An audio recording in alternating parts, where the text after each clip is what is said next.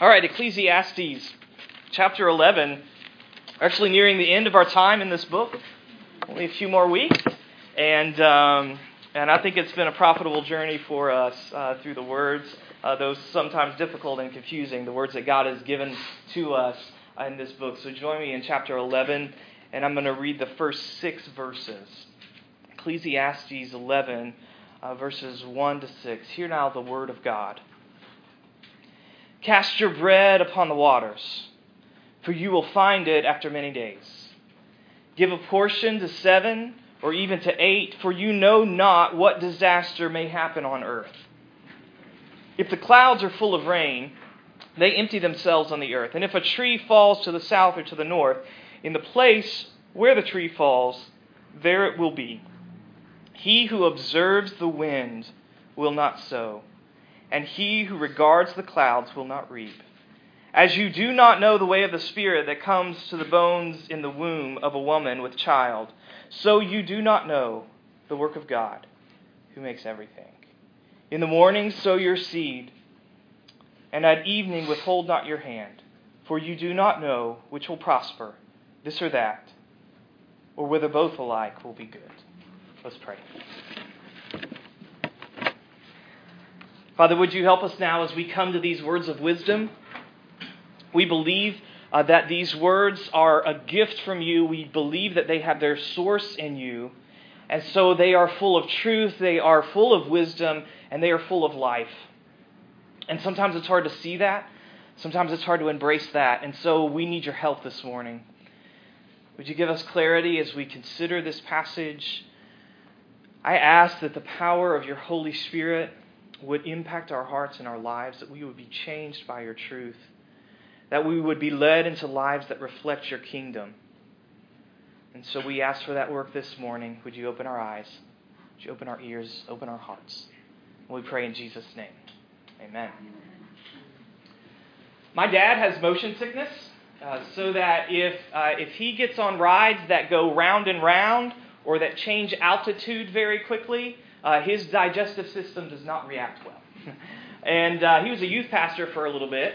And so I saw him multiple times be shamed into getting on these rides. And the result was always the gross same thing. And because of that, because I saw that happen to my dad over and over again, I was scared of those types of rides for much of my life.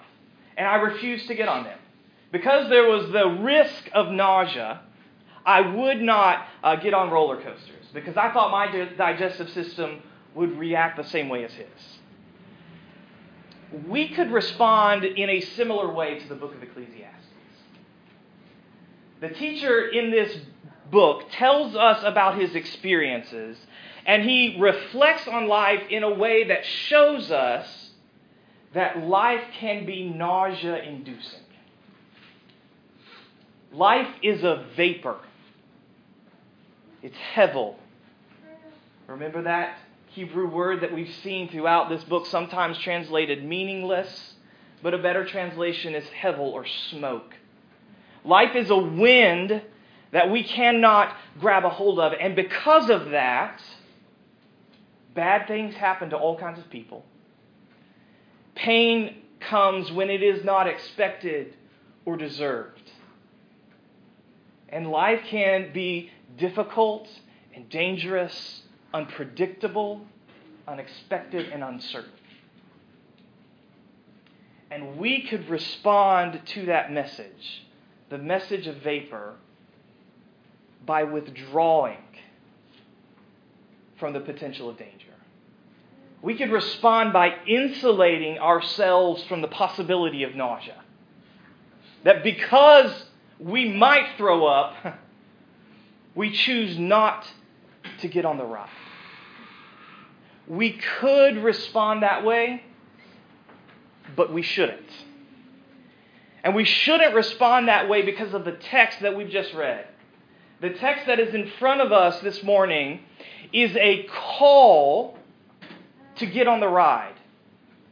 The text this morning is a call to bold action in a dangerous world. The response to vapor, says the teacher, is risk. The response to vapor is risky action. So yes, the teacher says, you might puke, but get on the ride anyway. And what I want to do this morning is to consider that message of risk that the teacher gives to us. And I want to ask two questions. I want to ask what and why. What and why. So first of all, what? What kind of risk is involved in the message that we have in this text? Well, notice that the teacher commends three actions. Okay, verse 1, he tells us to cast our bread on the water. This is most likely an image of international trade, of shipping, of sending goods away to other places in the world. Okay? Verse 2, he tells us to give a portion to 7 and even to 8. And the mathematics there suggests the idea of taking resources and spreading them around in preparation for a disaster. Okay? And then verse 6, he gives us the basic agricultural action of planting in anticipation of a harvest. Now think about what connects these three actions. They're all investments. They are all doing something now that has the potential of paying off in the future. Of doing something in the present that might produce benefit further down the road.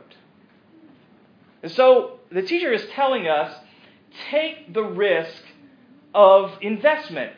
And he's not talking about, this is important, he's not saying here the risk that you should take is an ever-increasing adrenaline rush. He's not saying become an adrenaline junkie and just do something more and more risky. Go and hunt bears and jump off cliffs and things like that.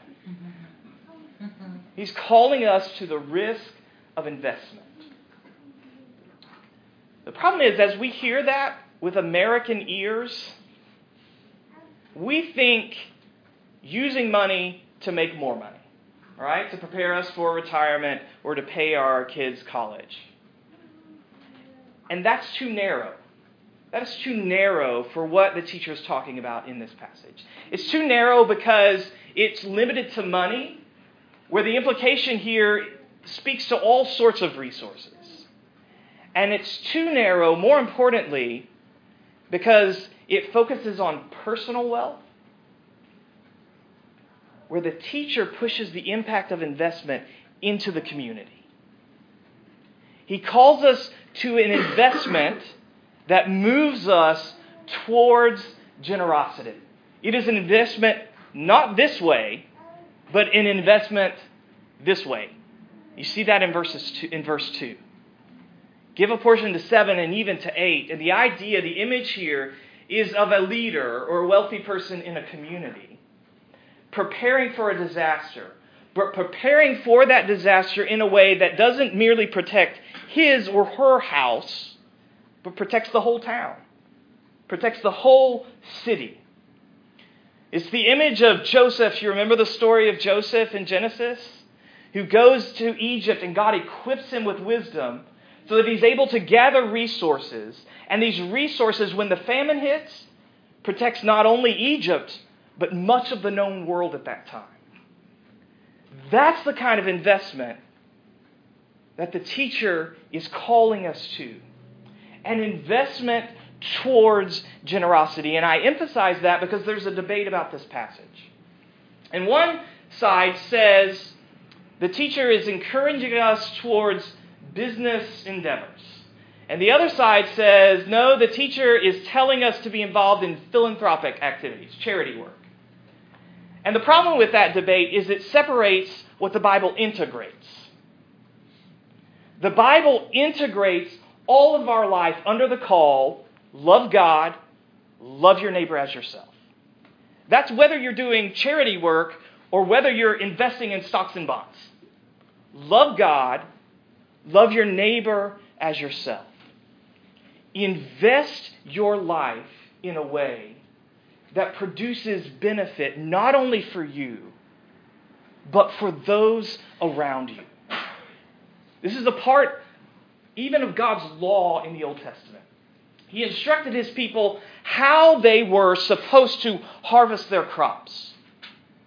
So they would plant crops in a square, but they would harvest crops in a circle that left the edges of the fields unharvested so that the most vulnerable in the community could come and have food that would provide for their needs. And you see those laws played out beautifully in the story of Ruth. You remember the story of Ruth?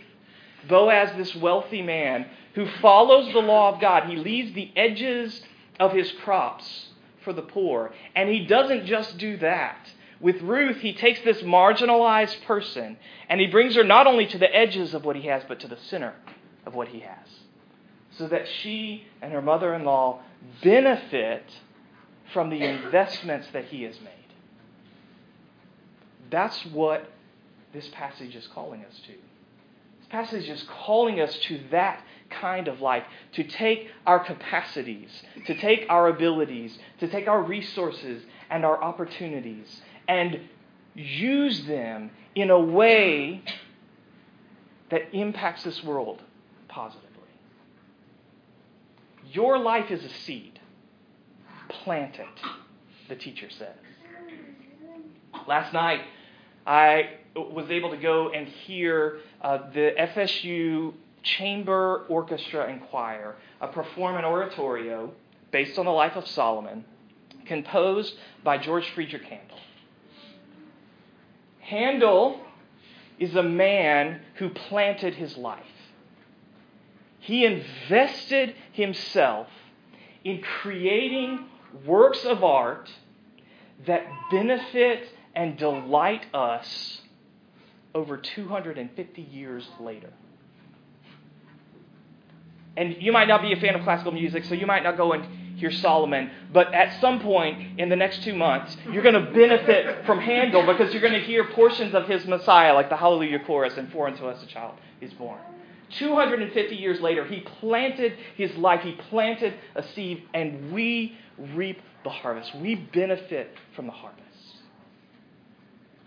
Now, most of us, probably none of us, will have that level of impact, the impact that a genius like Handel has on the world.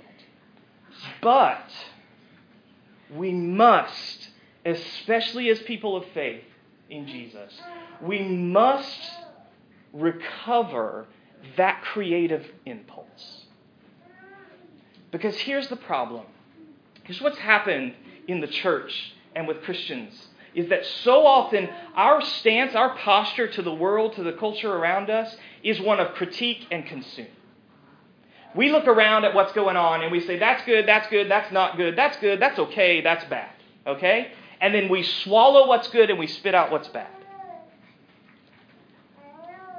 But what Ecclesiastes calls us to, what I believe Scripture as a whole calls us to, and what the model of people like George Friedrich Handel calls us to, is a posture of creativity towards the world around us. To ask the question, how can I take this little piece of the world that I have, with my abilities, with my opportunities, with the gifts that God has given to me, the education that God has provided me with, how can I take that and make something good of it? Something that benefits the community around me. And maybe that community is small and maybe it's large. But we need to ask those questions. We need to ask ourselves, how can I spend my life generously for the life of my neighbor? How can I invest myself in a way that impacts my community, my family, my neighborhood, my town, in a positive and a life-giving way? Take the risk of investing your life. And that applies to our endeavors in business, government, arts, sciences, education. But you know what? It also applies to raising kids, being a friend, serving at church, serving in social organizations that do good around our city. Take the risk of investing your life. Raises the second question for us. Why would we do that? There's still the potential of danger there that Ecclesiastes talks about. Those thorny parts of life, those dangerous and painful parts of life. Why would we take the risk of investing ourselves in this way? Well, at one level, we could say we should risk this kind of investment because of the potential of success. Right? So the teacher says, hey, the bread, it might come back to you. If you sow your seed, you can reap a harvest. So there is the potential of success from this type of investment. The problem is, right alongside the potential of success is the potential of failure. Right?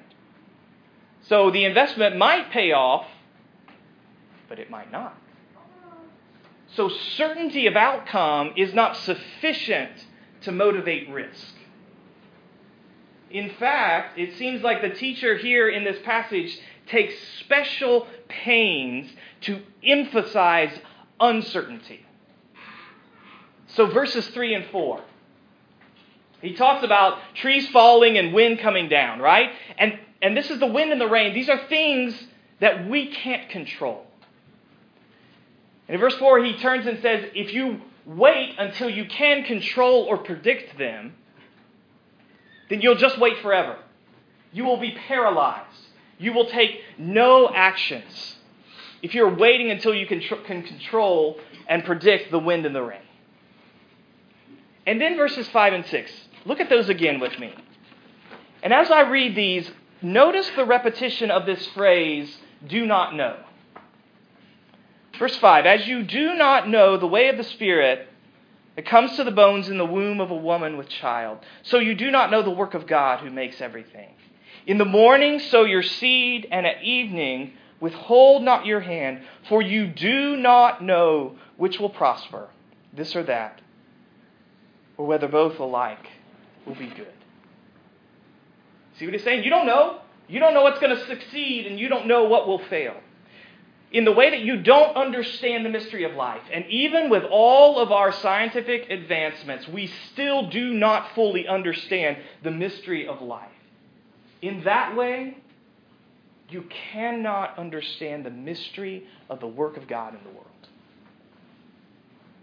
That's in the Bible. I mean, I come to the Bible expecting to be told, here's what God is up to. Ecclesiastes says, you can't know fully what God is up to. It's frustrating, right? He is trying to motivate us with our limitations. He says to us, risk because of what you can't do and because of what you don't know. Isn't that frustrating? To be led to the edge of what we are able to do and to know, and then be told to jump off that edge. He says, risks, even if you don't know if it will bring pain or if it will bring pleasure. This is not the way I would have written this. It's not the way we typically motivate people. Because we want solid if-then statements, don't we? We want solid, if you do this, then you will get this outcome. If you work hard, then it will produce this good outcome. If you are moral and good, then it will produce the outcome that you want. And the teacher reaches in and he takes that stability away from us. He will not let us have those solid if-then statements. He says, yes, it might pay off, but it might not. Now, how does that motivate risk? Think about what's happened in the Philippines recently. People who've worked hard all of their lives, who've done what they're supposed to do, in a moment, it's gone. How can that uncertainty motivate risk? Well, remember what we've learned in Ecclesiastes. Remember what we saw early on in this series, that the words of this book, chapter 12 says this, the words of this book, they are sharp, they are difficult, but they're like goads. And goads were sharp sticks that shepherds and goat herders used to point animals in the right direction. And so the image is that the sharp, difficult, painful words of these books, the words that tell us our limitations, the words that remind us of uncertainty and instability, these words are sharp, but they are sharp with a purpose. They are leading us somewhere. Where are they leading us? Well, better to ask, to whom are they leading us? Because throughout this book, the teacher is constantly taking us towards God. He's taking us towards the fear of God, towards trust in God, confidence in God, worship of God. So do you see what he does in this text? He says, no, you can't have that stability.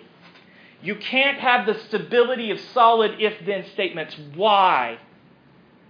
Because he wants us to find stability in God. He takes away the certainty of our knowledge and control so that we would find certainty in God's knowledge and control. And once again, the book of Ecclesiastes leads us to the gospel. Leads us to the message about Jesus. Because Ecclesiastes says, here are all the things you can't know. And the gospel of Jesus says, here's one thing you can know. You can know that you belong to and are beloved by God in Jesus Christ. You can know God. You cannot know the full mystery of his ways, but you can know that he is your Father and that you belong to him and are beloved by him. I was eventually pressured by shame and cajoling into getting on to a roller coaster. And I loved it. And I didn't get sick. But you know what? I can't promise you that with the ride of life. I cannot promise you that that ride will be nausea-free. But the gospel does give us a certainty. As we are reminded of the instability of life, the message about Jesus gives us stability. And here it is. Here is a certainty. Nothing, the Apostle Paul tells us, nothing in heaven or on earth can separate you from the love of God in Christ Jesus. Here is a certainty amidst all of the other uncertainties around you, all of the unstable if-then statements. Nothing can separate you from the love of God in Christ Jesus. And that teaches us to risk. It is that confidence that enables us to invest our lives without the guarantee of success. The book of Ecclesiastes in Jewish tradition was read during a festival. And this festival was called the Feast of Tabernacles or the Feast of Booths. And this festival celebrated two things. It celebrated the yearly harvest. As God's people harvested their crops, this festival was a celebration of that. But it also remembered a time when God's people didn't have crops. It was a time when they remembered the 40 years that they wandered in the desert and they didn't have a harvest, but lived every day dependent on miraculous bread falling from heaven. And so during that festival, where they celebrated the current harvest and remembered God's provision when they didn't have a harvest, they read the book of Ecclesiastes. You see the connection they made in this book? They captured the central message of this book. Celebrate the harvest, yes. The teacher tells us, eat your bread, enjoy it. Drink your wine, enjoy it. But don't trust the harvest. Trust the God who rules over both the desert and the fertile field. Trust the God to whom you belong, whether the crops are going well or whether you're wandering in the desert, wondering where your next meal will come from. There's a prayer, it's a daily prayer in the Anglican Book of Common Prayer, and it ends this way. It says, rejoicing in the fellowship of all the saints, we commend ourselves to the unfailing love of God. That's where we learn to risk. That's where we learn to invest our lives. When we commend our lives to the unfailing love of God. That is our response to vapor.